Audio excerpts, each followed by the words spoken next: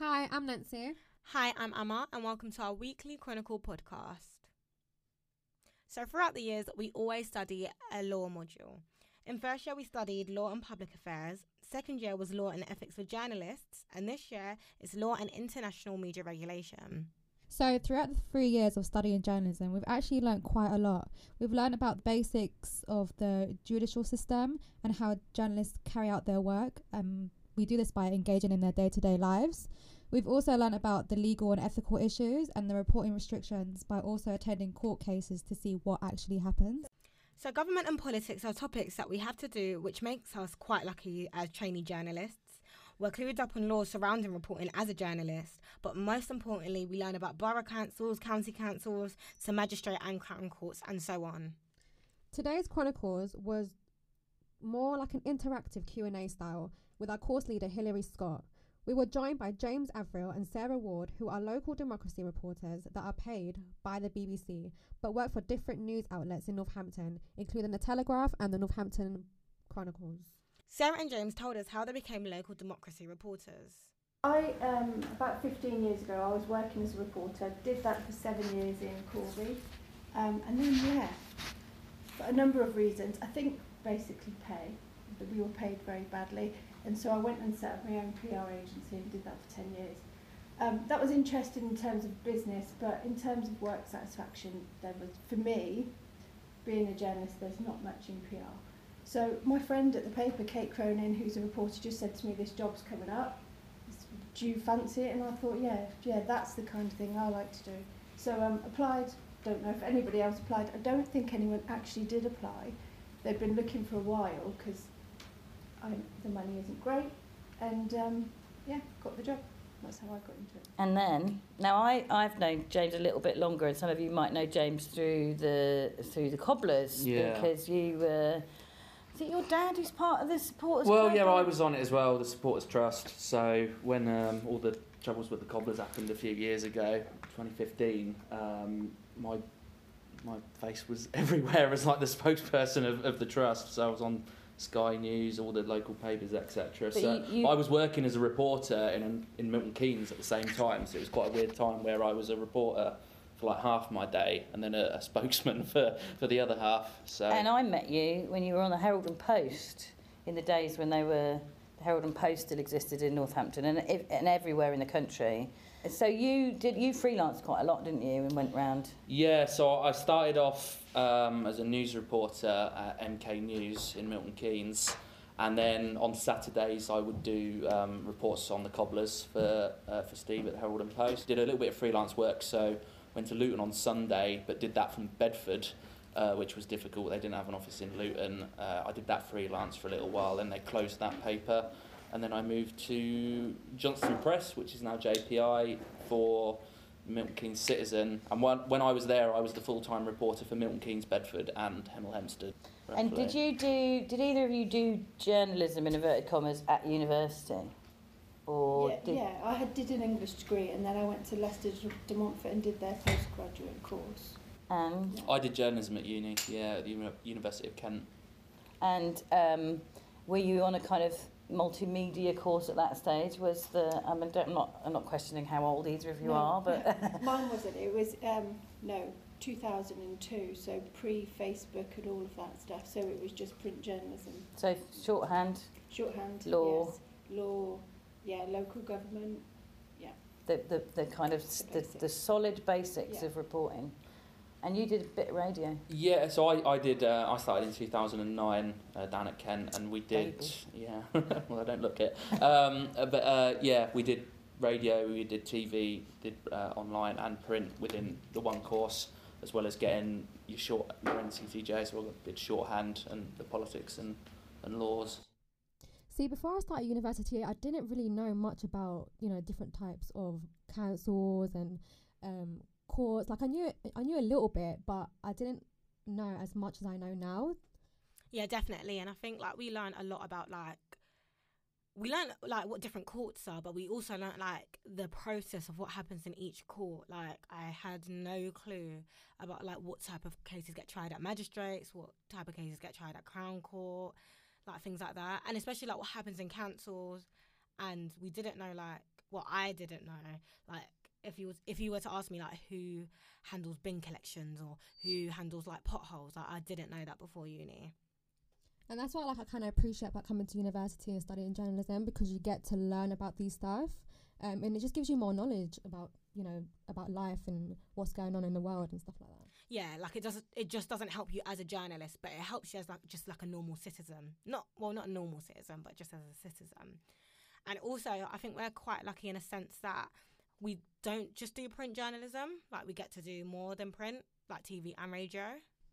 Yeah, and just getting the chance to, like, know what goes on, like, in a journalist's day-to-day lives, because we do have news days as well, where we get to participate in a full day of, you know, doing what actual journalists do. So yeah, I kind of appreciate coming to uni and actually learn about these kind of stuff. Especially I can't talk about every other uni, but University of Northampton's multimedia journalism course has been very helpful, as it hasn't just helped us be the journalists we are today, but it's helped us know more about what's going on in the world, because you don't really get to, well, for me anyway, when I didn't come to university, I didn't really read the news as much, or like listen to the news, but because I'm now studying it, I kind of like, I'm up to date with what's happening now. Yeah, it's natural to, like, know what's, like, click on your phone, go on the news, see what's happening in the world, like, so it's been very helpful. And do you find that now that because you're basically, part of your contract is that you're only allowed to report local democracy, or democracy, I say more loosely. So what can that involve? It's not just council meetings, is it? No. So we cover the health boards as well. So I'll go to the hospital, their meetings, police. We'll cover that. So So I try and have a really broad remit. So I'll push the edges of that, because if you get a story's a story. If it's a good story, you just follow it through. But yeah, local democracy affects the whole of life. And court, for I covered the Cobblers. Northampton Borough Council versus the former Cobblers owner as a civil court in Birmingham this week. Not reporting. Pretty quick, wasn't it? I hear. Well, apart from, actually, I was retweeting your threads. Yeah. And I think quick, as in they didn't turn up, did they? They weren't there, no. But we didn't expect them to be. No. And I think there was definitely a lot of sort of air punching going on about them at least getting something back off that deal, though there's still a criminal case going on, isn't there? So yeah, as you lot know, you can't, until the criminal case is done, you can't kind of comment on it in depth. What Hillary just stated that like, we should know, for example, like, not to comment on criminal cases in depth, is just an example of how it's this, like, studying this has helped us stay out of trouble as a journalist. And you also get taught about having to, like, follow the rules, whether it comes to, like, radio, TV, print. You've got IPSO, and you always have to follow the guidelines, because you kind of, like, get scared about the consequences that could happen if you do get caught, or, like, if something does happen. So it just makes you more aware of what you should actually do if you're a journalist. And I think that's where you get, like, an upper hand if you do study journalism, because, people find themselves in these troubles just because they simply don't know that there's, like, regulators like Ofcom and IPSO, etc. So, Nancy, how do you feel about politics? See, I'm not actually a big fan, I would say, about politics. Like, I've never really been, as much as I would like to. But I don't know, I'm quite young at the moment. So I feel like maybe, I don't know, I'll end up maybe liking it later on in the years. But for now, I'll say no, I'm not. Yeah, I think I'm not. It's not that I'm not interested in politics, because it is quite interesting. It's just that's quite a dull, repetitive topic. Yeah, and this leads on to Hillary's next question. She asked Sarah and James, how do you make politics more appealing for people like us? Because it's true, it's not a very appealing subject. It's really funny, because I had no interest in politics when I was at uni, and we went to a council meeting, and genuinely we spent the whole thing doodling at the back of the meeting. So my art came on a treat, but it took a little while for me to become interested in that. But when we did stop doodling and actually took some notes down, I did get a good story out of it.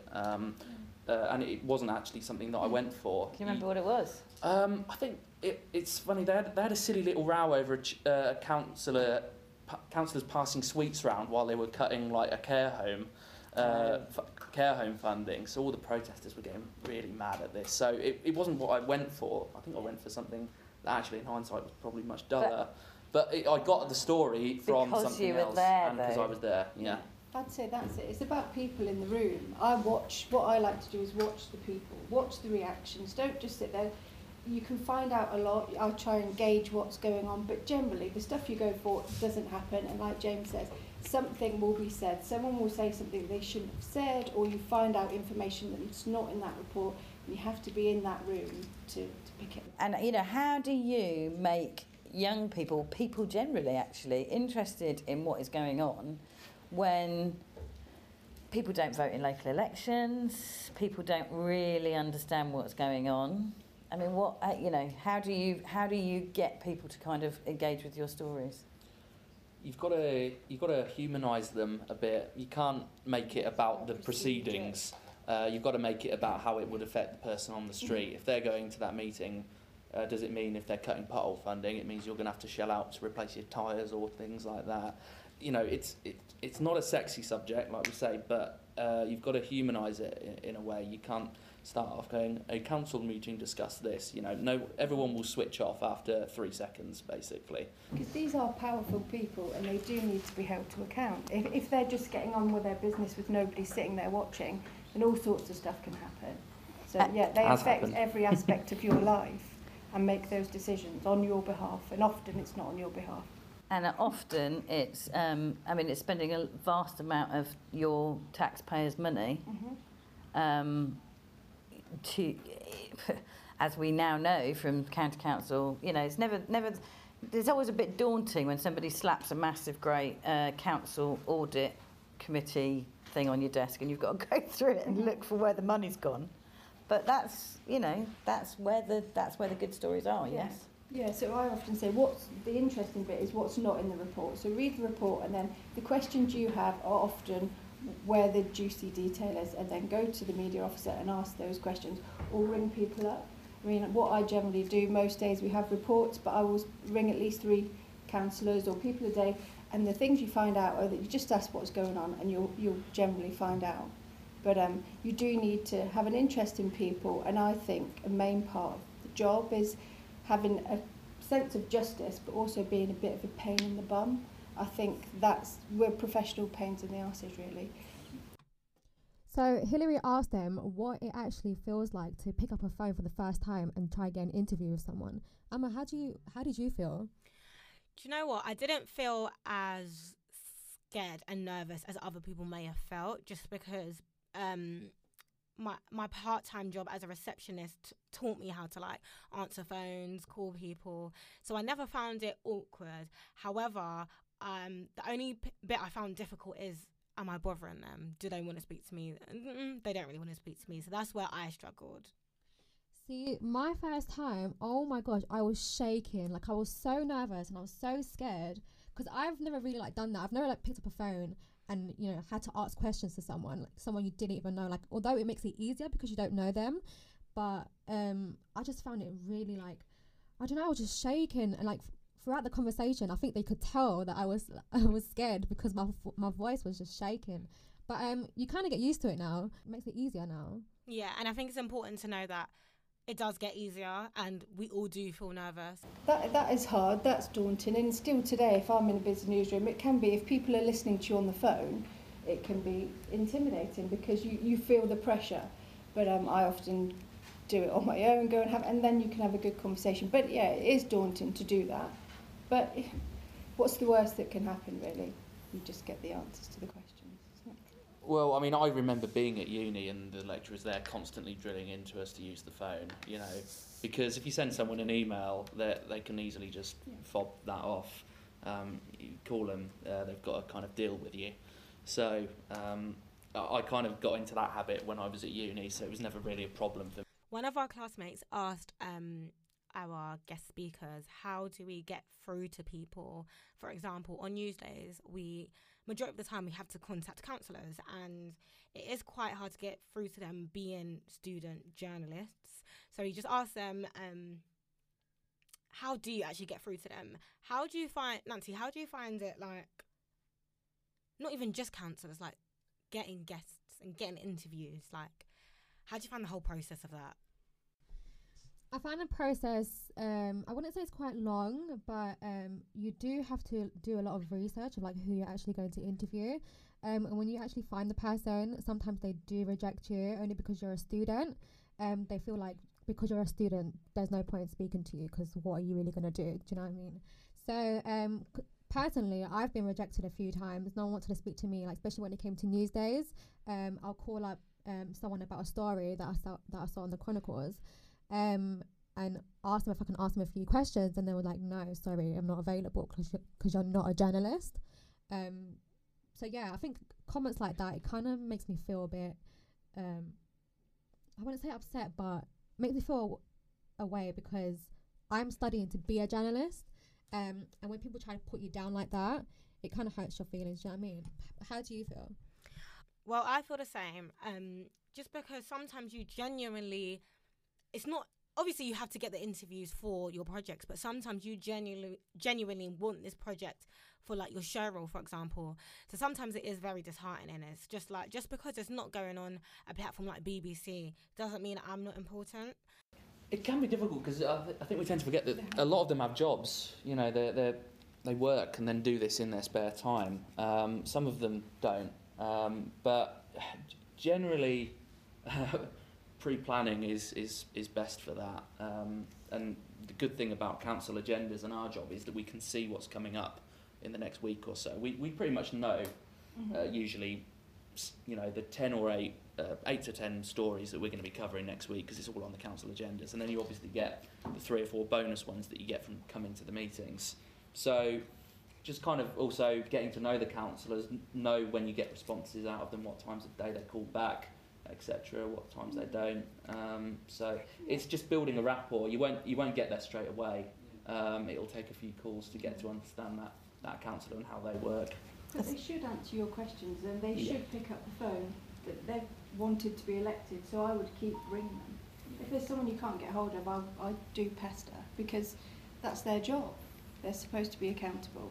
So yeah. But they respond. They respond much more to calls than emails. Really, emails. It takes them 3 working days usually. Call. Yeah, straight away. Get back usually pretty But the quickly. pre-planning thing is a point. I mean, I know that you all kind of roll your eyes and go, "Oh, news day," but and everybody nags you endlessly about preparing and not leaving it, not just rocking up on news day and going, "Oh, I read this in the Chron this morning." Is it if you are looking at the dates of when your news days are and going, actually, there's a council meeting the night before, then you're sorted. So, of course, we had to end it on the popular subject about money and prints, our favourite things, and the future of journalism, really.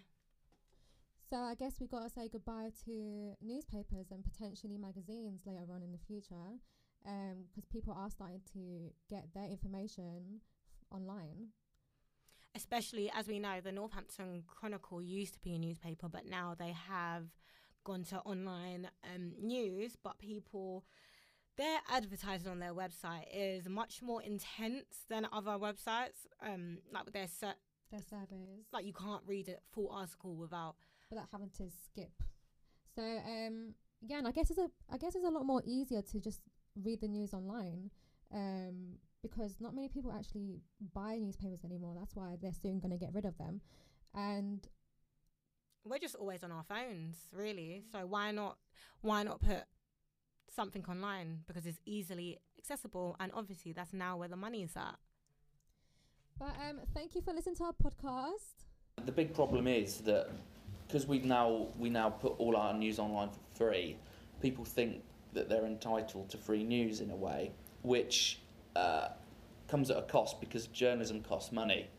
And until we find a model that monetises websites, it's going to be an increasing problem. because the vast majority of our income still comes from print product, even though the sales. Yeah, I mean the sales are a single digit decline, so it's not as bad as a lot of some of the other papers are actually doing quite well on that front. It sounds odd to celebrate a single digit decline, but realistically that's a good performance in the current climate. It's very difficult because when I started in newspapers more than 25 years ago, they had a lot of old people who'd been on the paper for a long time say, oh, it's not like it was in my day, and the broadsheet, and the Pinkin, and we were like, all right, Grandad, come on, news has changed.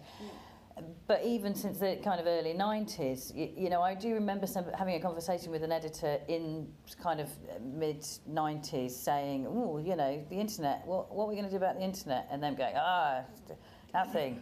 People always buy papers. And to a certain extent, I think people will always buy papers. I mean, we talk about it quite a lot in class, about people like The Guardian have started doing a weekly roundup paper for £5, which is selling. Whereas actually a lot of the online stuff that you get now has that targeted, oh, you liked a story about bins, so here's another story about bins, or you've bought a tent, so here's an advert about a tent. And you're not getting anything beyond that blinkered algorithm, if you like. And that's what I still love about papers. If you pick up a paper, you will read all of it, even the stuff that you didn't know that you were going to read, if you see what I mean. It's not that targeted. And that's the future for you, I think.